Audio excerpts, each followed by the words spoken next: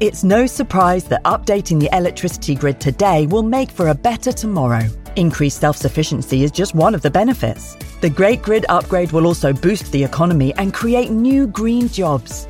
And best of all, you can continue doing the things you love, like watching the latest epic nature documentary or listening to this podcast while caring for the planet too. Find out more at nationalgrid.com.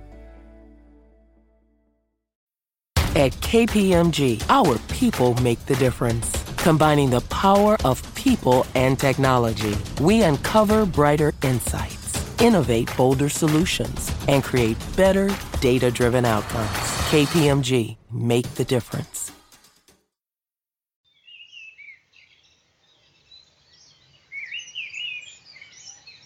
Hello, and a warm welcome to our many listeners around the world to the BBC Countryfile magazine podcast, or the Plodcast as it's become known.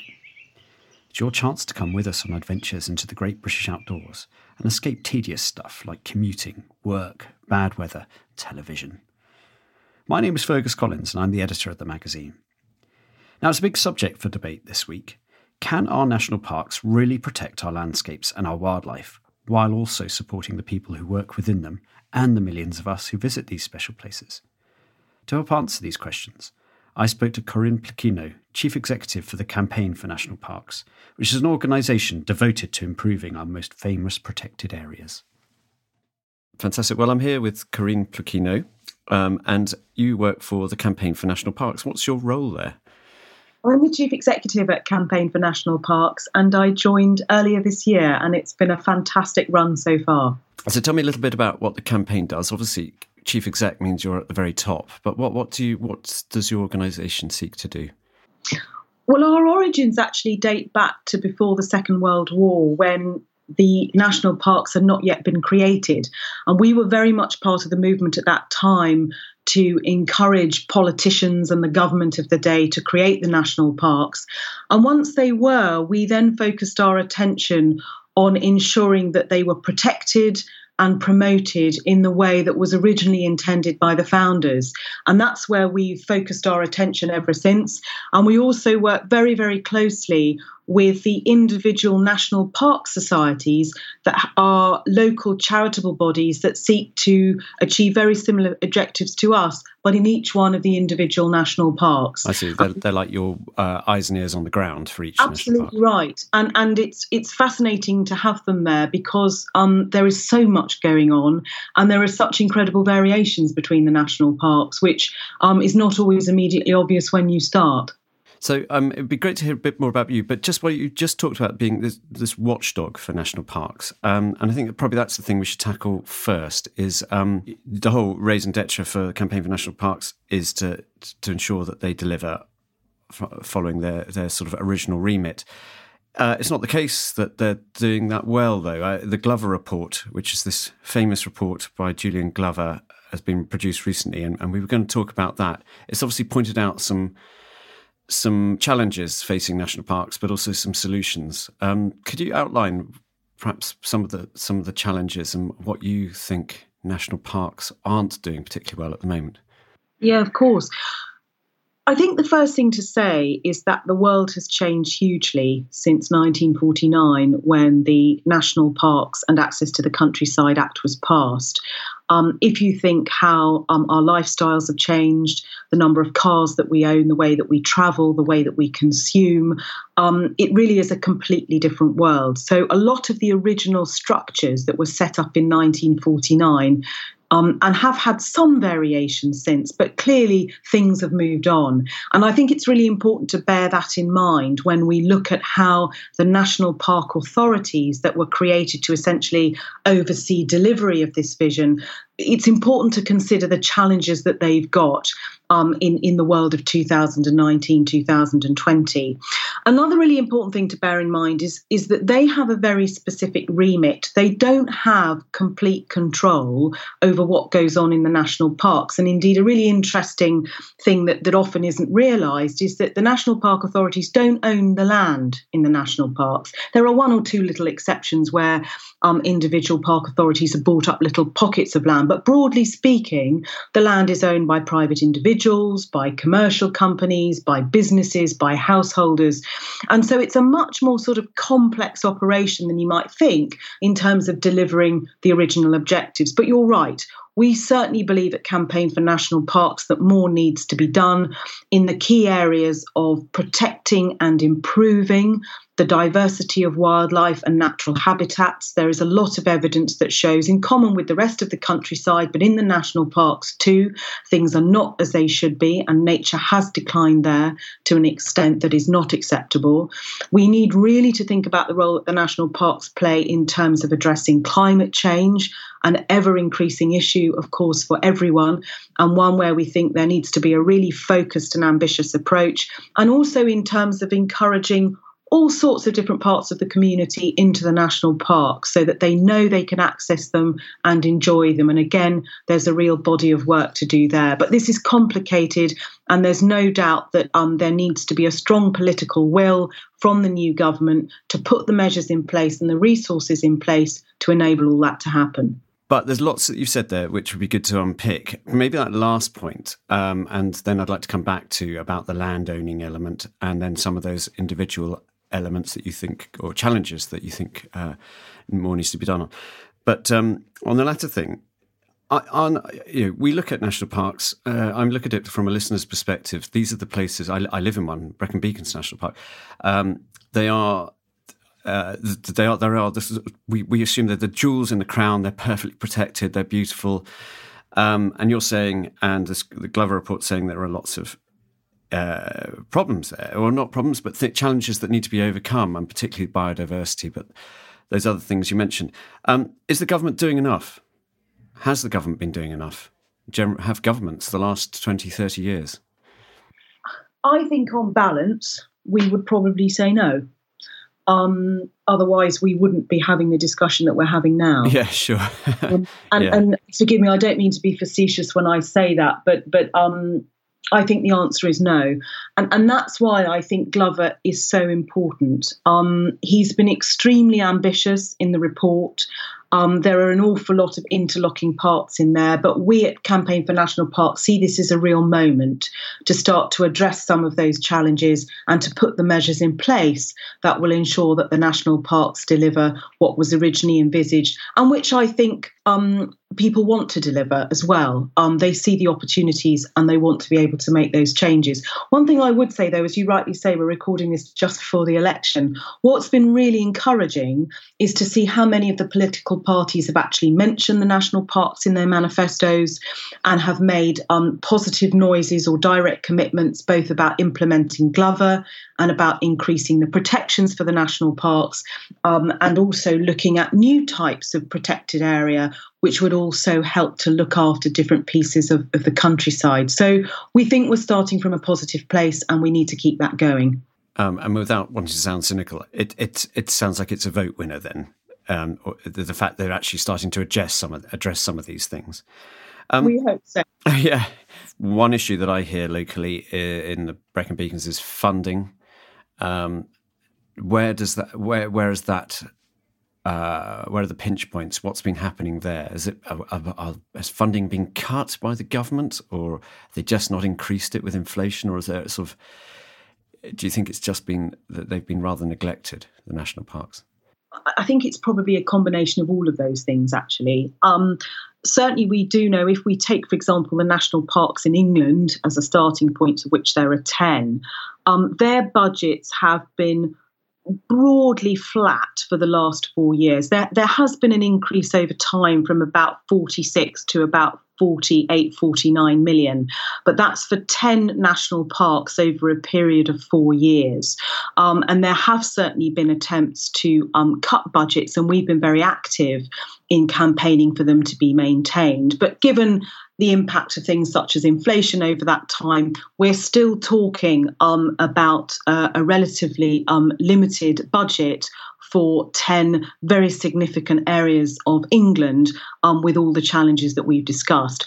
I think, though, I would just also add one other point, which is although money is an important part of this story, it's not the only part of the story.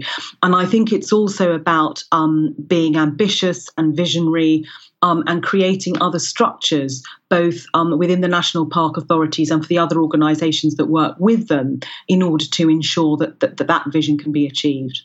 So what would those structures be? Are these part of the recommendations of Glover, or is it something that the Campaign for National Parks would like to see?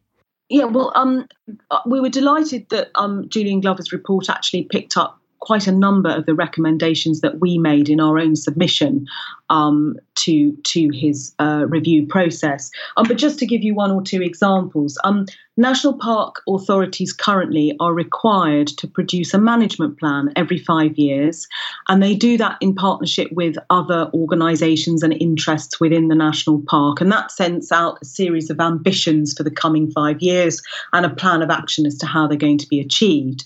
One of the things that Glover recommends, which we are very pleased about, is he thinks that those management plans should essentially have more teeth, and that they should also be taking a much more strategic view about things like climate change mitigation, about things like transport, and should really be strengthened in terms of what they can achieve and expect within their areas. So we're very keen to see that happen.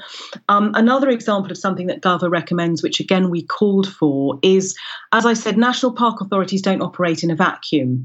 And there are lots of other public bodies, local councils being just one example, who operate in and around the parks, and therefore their decisions also have an influence on what happens there. And one of the things that Glover has recommended is that those public bodies should be required to have much, much more regard for what the national parks are trying to achieve. In other words, to try and ensure that organisations are pulling in the same direction. Okay. And again, we really support that. So it's sort of giving the National Park Authority more clout. Is that the idea, that it can have more power to actually make decisions? Because you said earlier that most national parks, the land is privately owned or owned by other organisations. How does that compare with, say, American national parks or national parks within the EU, the rest of the EU? Well, if we take America as a case in point, and of course the very first national parks were established in the United States, their land is state-owned. So it completely changes the way things operate in terms of setting objectives and then actually delivering them. And around the world, we see different combinations of public and private ownership. But we are really in stark contrast to the United States in the way that we operate here. And as I say, that I think has been one of the challenges as the national parks authorities have sought to manage and deliver and develop the national parks over the years since their creation. So we have this issue where we have a multitude of landowners, some of whom who own and farm or develop or whatever, or have some sort of business, or maybe just live in particularly sensitive areas. How can you convince those people who perhaps don't share the same objectives? You know, they've got to live, survive, find a living from the land or from their property. How do you convince them to join this common purpose? Well, I suppose it's complex. And the national park authorities are already engaged on a continual basis of talking to and working with all sorts of different organisations within their areas. And they also often do that with the support of NGOs and campaigning and conservation bodies such as our own. But there's another important element to this. Again, I said it was complex, and I'm just about to add in another complexity. Yeah. Which is what's going on in terms of national policy. And a really good example of that is agricultural policy and agricultural payments, which, as you know, are paid to farmers and landowners with respect to the different things that they do on their farms. Our agricultural policy in the UK has been largely shaped by the Common Agricultural Policy, which is overseen by the European Union since we joined the EU in the 1970s. But of course, that means, therefore, that the UK governments have the opportunity to completely review the way that they shape and administer agricultural policy and payments. And that work has been underway now for about the last 18 months in the different nations of the United Kingdom. And one of the things, again, if we just take England as an example, but Wales is also having similar thoughts, is to completely change the way that farmers are rewarded for the way that they farm, to encourage them to take much, much more sustainable measures. Now, that work is still very, very much in progress, and there's a lot of detail to be worked out. But you can see that if you had an agricultural policy and a payment structure that encouraged landowners to be much more sustainable in the way that they farmed, that would then start to link up with some of the other things that the national park authorities are trying to achieve. And actually, one of the things that we've called for is that national park authorities should actually have a much more active role in the administration and development of those payment schemes within their own areas in the national parks, so that there's much more coordination and much more joining up. But again, it's another example of where a national policy impacts on what happens in the individual parks, but the national park authorities at the moment have very little influence over how that works on the ground. How do you think farmers will take that? Because it's farmers who will be particularly impacted. And I say this because the rewilding debate, which we've covered on podcasts and in magazine, has become it's become so sort of heated, where farmers are now many farmers, not all, suspicious of rewilding and think that it both culturally and economically alienates them from the land and from the processes. Could this, I fear that there's a danger that farming community might sort of see this as a threat. Can you reassure them that it wouldn't be? Well, I think the answer to that is, again, there are many, many different elements and sort of subsets to it. I mean, I think the first thing to say is that the farming community actually as a community is hugely diverse. Yes. Both in terms of attitudes and also in terms of beliefs and also farming practice on the ground. So to think of the farming community as one single block is probably a bit one-dimensional. Although sometimes that's often how they are portrayed by their own farming unions. They're sort of united. Farmers say this, farmers say that, and it's reported in the press along those ways. You know, I agree with you. I think there's a whole diversity of farmers out there, but I think sometimes their collective voice pieces can make it seem as if they are a homogenous, united group. I think that's very fair. And there's all sorts of interesting new groups emerging that are trying to communicate different farmer opinions. So a good example is the Nature Friendly Farming Network, which was established a few years ago to bring together farmers who want to farm in a more sustainable way and to share information and to get involved in debates about it. You may be aware that the NFU itself has made some commitments about trying to ensure that farming is carbon neutral. I think they've set a goal of either 2040 or 2050. But again, I think the community is starting to think differently. However, you're quite right to say that all of this represents enormous change on the ground, and that there clearly are going to be very different sorts of discussions going on in individual national parks, depending on the nature of the particular farmers that are there, their history, and the type of farming that they do. But there is, I think, a general direction of travel going on, both in terms of national policy and also the responses of different organisations, which accepts that we are going to have to farm in a more environmentally sympathetic way, given the challenges that we're facing, both in terms of nature recovery and also in terms of climate change. But there will clearly be a period of years where we need to make the transition.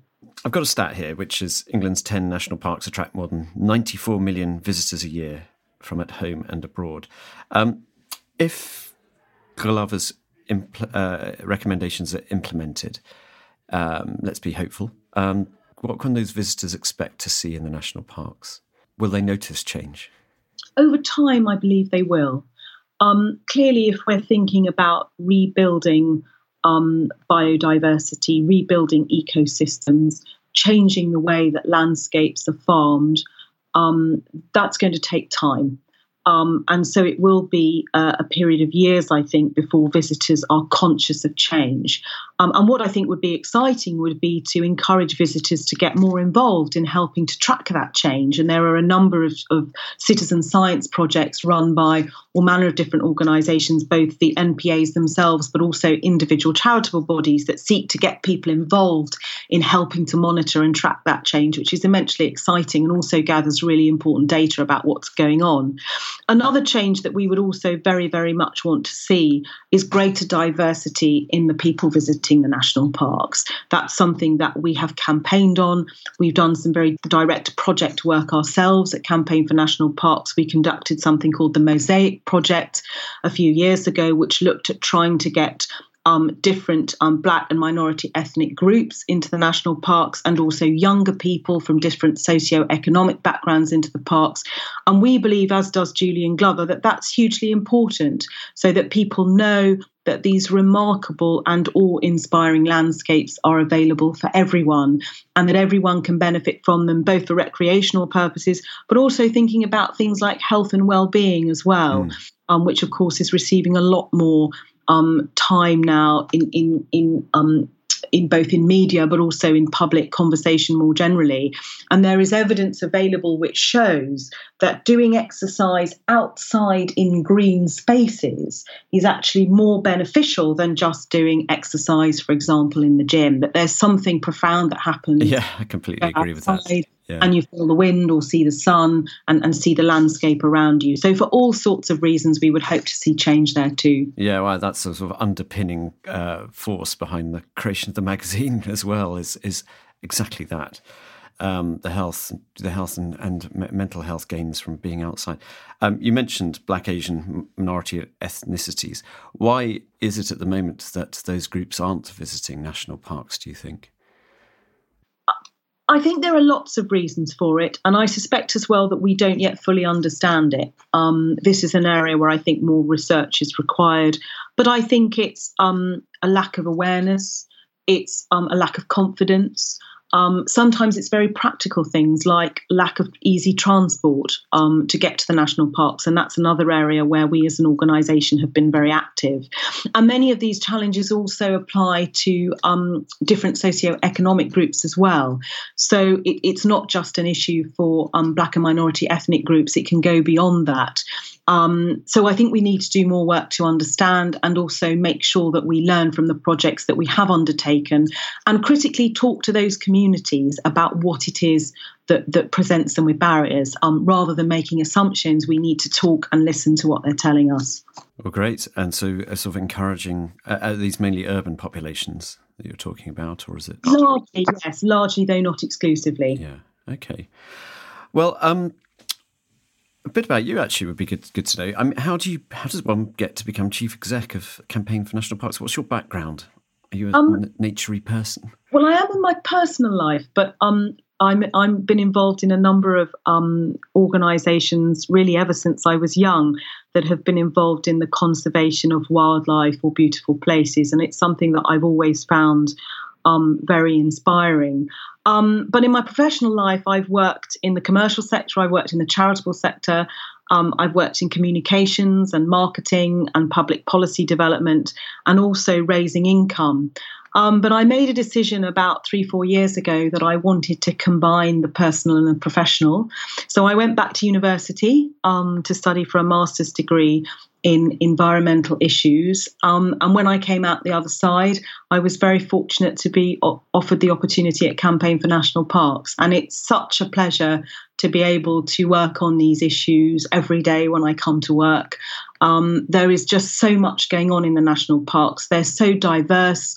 There are so many things that are good. And I think it's really important to stress that as well. So much innovative work going on, both on wildlife and landscape, but also on access to, but also some really, really critical challenges. And I feel really privileged to have the chance to try and contribute to solving some of them in a small way. Well, great. I mean, you talked about health, mental health, and the joy of being outside. Where do you like to go? Where's your sort of local patch, or where do you sort of when you really need to wind down? What part of the world? That's a really interesting question, and it depends very much on where I am. As you can imagine, I'm embarking on a grand tour of the national parks at the moment. Oh, lucky you! That sounds great. Well, it is great. There, so many of them I knew before I took the role on, but of course now I can go back and perhaps look at them from a different perspective, which is great. And I have to say, I don't think, as someone who works for Campaign for National Parks, I'm allowed to have a favourite. Yeah, that's annoying. But anyway, so, I won't let you try and draw one out of me. But I mean, I think the Broads is a remarkable piece of landscape, very much shaped by the human hand, of course, over many centuries, but an incredible and almost slightly mystical, ethereal landscape there. With what I remember about the Broads is the extraordinary colour of the sky, and often very, very pink sunsets, which are quite remarkable. And then going over, you mentioned the Brecon Beacons. Another national park that I love is the Pembrokeshire coast. To walk along the coast and to look out to the sea, and yet to be on this remarkable expanse of land is truly inspiring. And then you have something like the South Downs, completely different again. One of the newest national parks, of course. It was only established a few years ago, and in one, without question, at one level, in one of the busiest parts of the country, the southeast of England, and yet again these incredible pockets of tranquility and beauty. And that's what's so remarkable in many ways about the United Kingdom. We are a small country, and yet we have landscapes that, to me, just take my breath away. They're so beautiful and they're so precious, and we must look after them. And coming back to where we started this conversation, the Glover Review is, I think, a real opportunity for us to reset the dial and say, how do we want these landscapes to look for future generations, and how do we seize the moment to do that? Because they are exceptional, and once we've lost them, they're gone forever. That's a wonderful way to end. However, I do have one more question, which is, you mentioned Norfolk, the Norfolk Broads. Now, you probably know what I'm going to ask you here. I do, yes. So we featured Norfolk Broads as a national park in Country Farm magazine, and I've never had so many complaints from people saying it's not a national park. Could you clear this one up categorically, once and for all? Is the Norfolk Broads a national park? Funnily enough, I was down in the Broads just a couple of weeks ago, actually, and we were talking about this. Technically speaking, the Norfolk Broads are not a national park in the way that the other national parks are. And the reason that I say that is because they were created by a slightly different piece of legislation, because what they have there, of course, is all the waterways.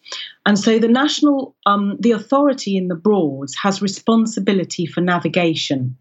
So it has a special set of duties that do not apply to the other national parks that do not have these waterways.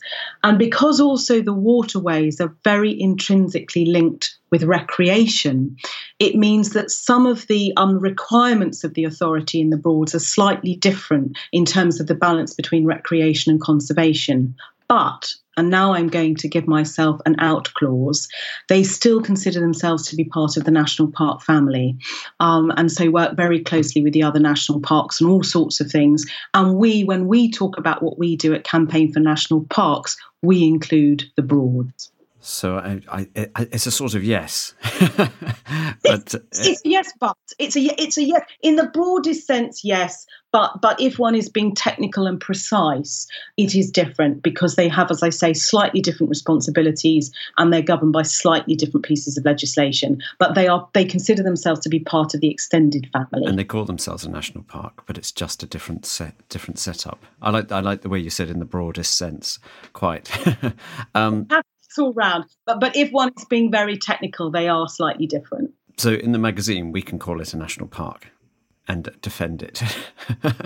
I may not include this in the final. No. I think you probably can. It's an interesting one, and of course, if you look at the national parks official website, the Broads is listed. Yes, that was our defence. Yeah, and you, to be quite frank with you, you are slightly dancing on the head of a pin. But for example, if the new government takes forward Glover, and we will be campaigning very hard to make sure it does, if there is new legislation introduced in order to help implement some of the bits of Glover, and we would expect there would have to be, they will have to do some special drafting around the Broads, which is an example of where technically they are different. So, from a legal point of view, you can't just treat everybody exactly the same. No, but exactly. Probably a slight level of detail that most of your readers, apart from those who are local to the Broads, wouldn't be too concerned about. Yeah. Okay. Listen, I actually do have one more question, and then we'll wrap Sure. it up. But so one thing that readers and listeners will be particularly interested in, there were some suggestions, and I've seen lots of literature around for new national parks. Could you suggest the most likely places that may receive national park status in the UK? I feel you're asking me to choose a favourite child. Well, there are a number of places that have been campaigning for a long time, and which are specifically mentioned in the Glover Review. So those include the Cotswolds, the Chilterns. There's also been a lot of work done in Dorset. There is a process, a technical process, which occurs when an area seeks to be designated as a national park. And that involves a very detailed assessment, which is done by a government body, Natural England. And then that's followed by a detailed process of consultation with local people and organisations who have an interest. So there are a number of stages that have to be followed before a final decision can be made by government. But those are the ones at the moment that are being talked about. And of course, all of them exceptional landscapes and an exceptional cultural heritage as well, which explains how those landscapes have resulted in the way that they have. All of them really beautiful parts of the country.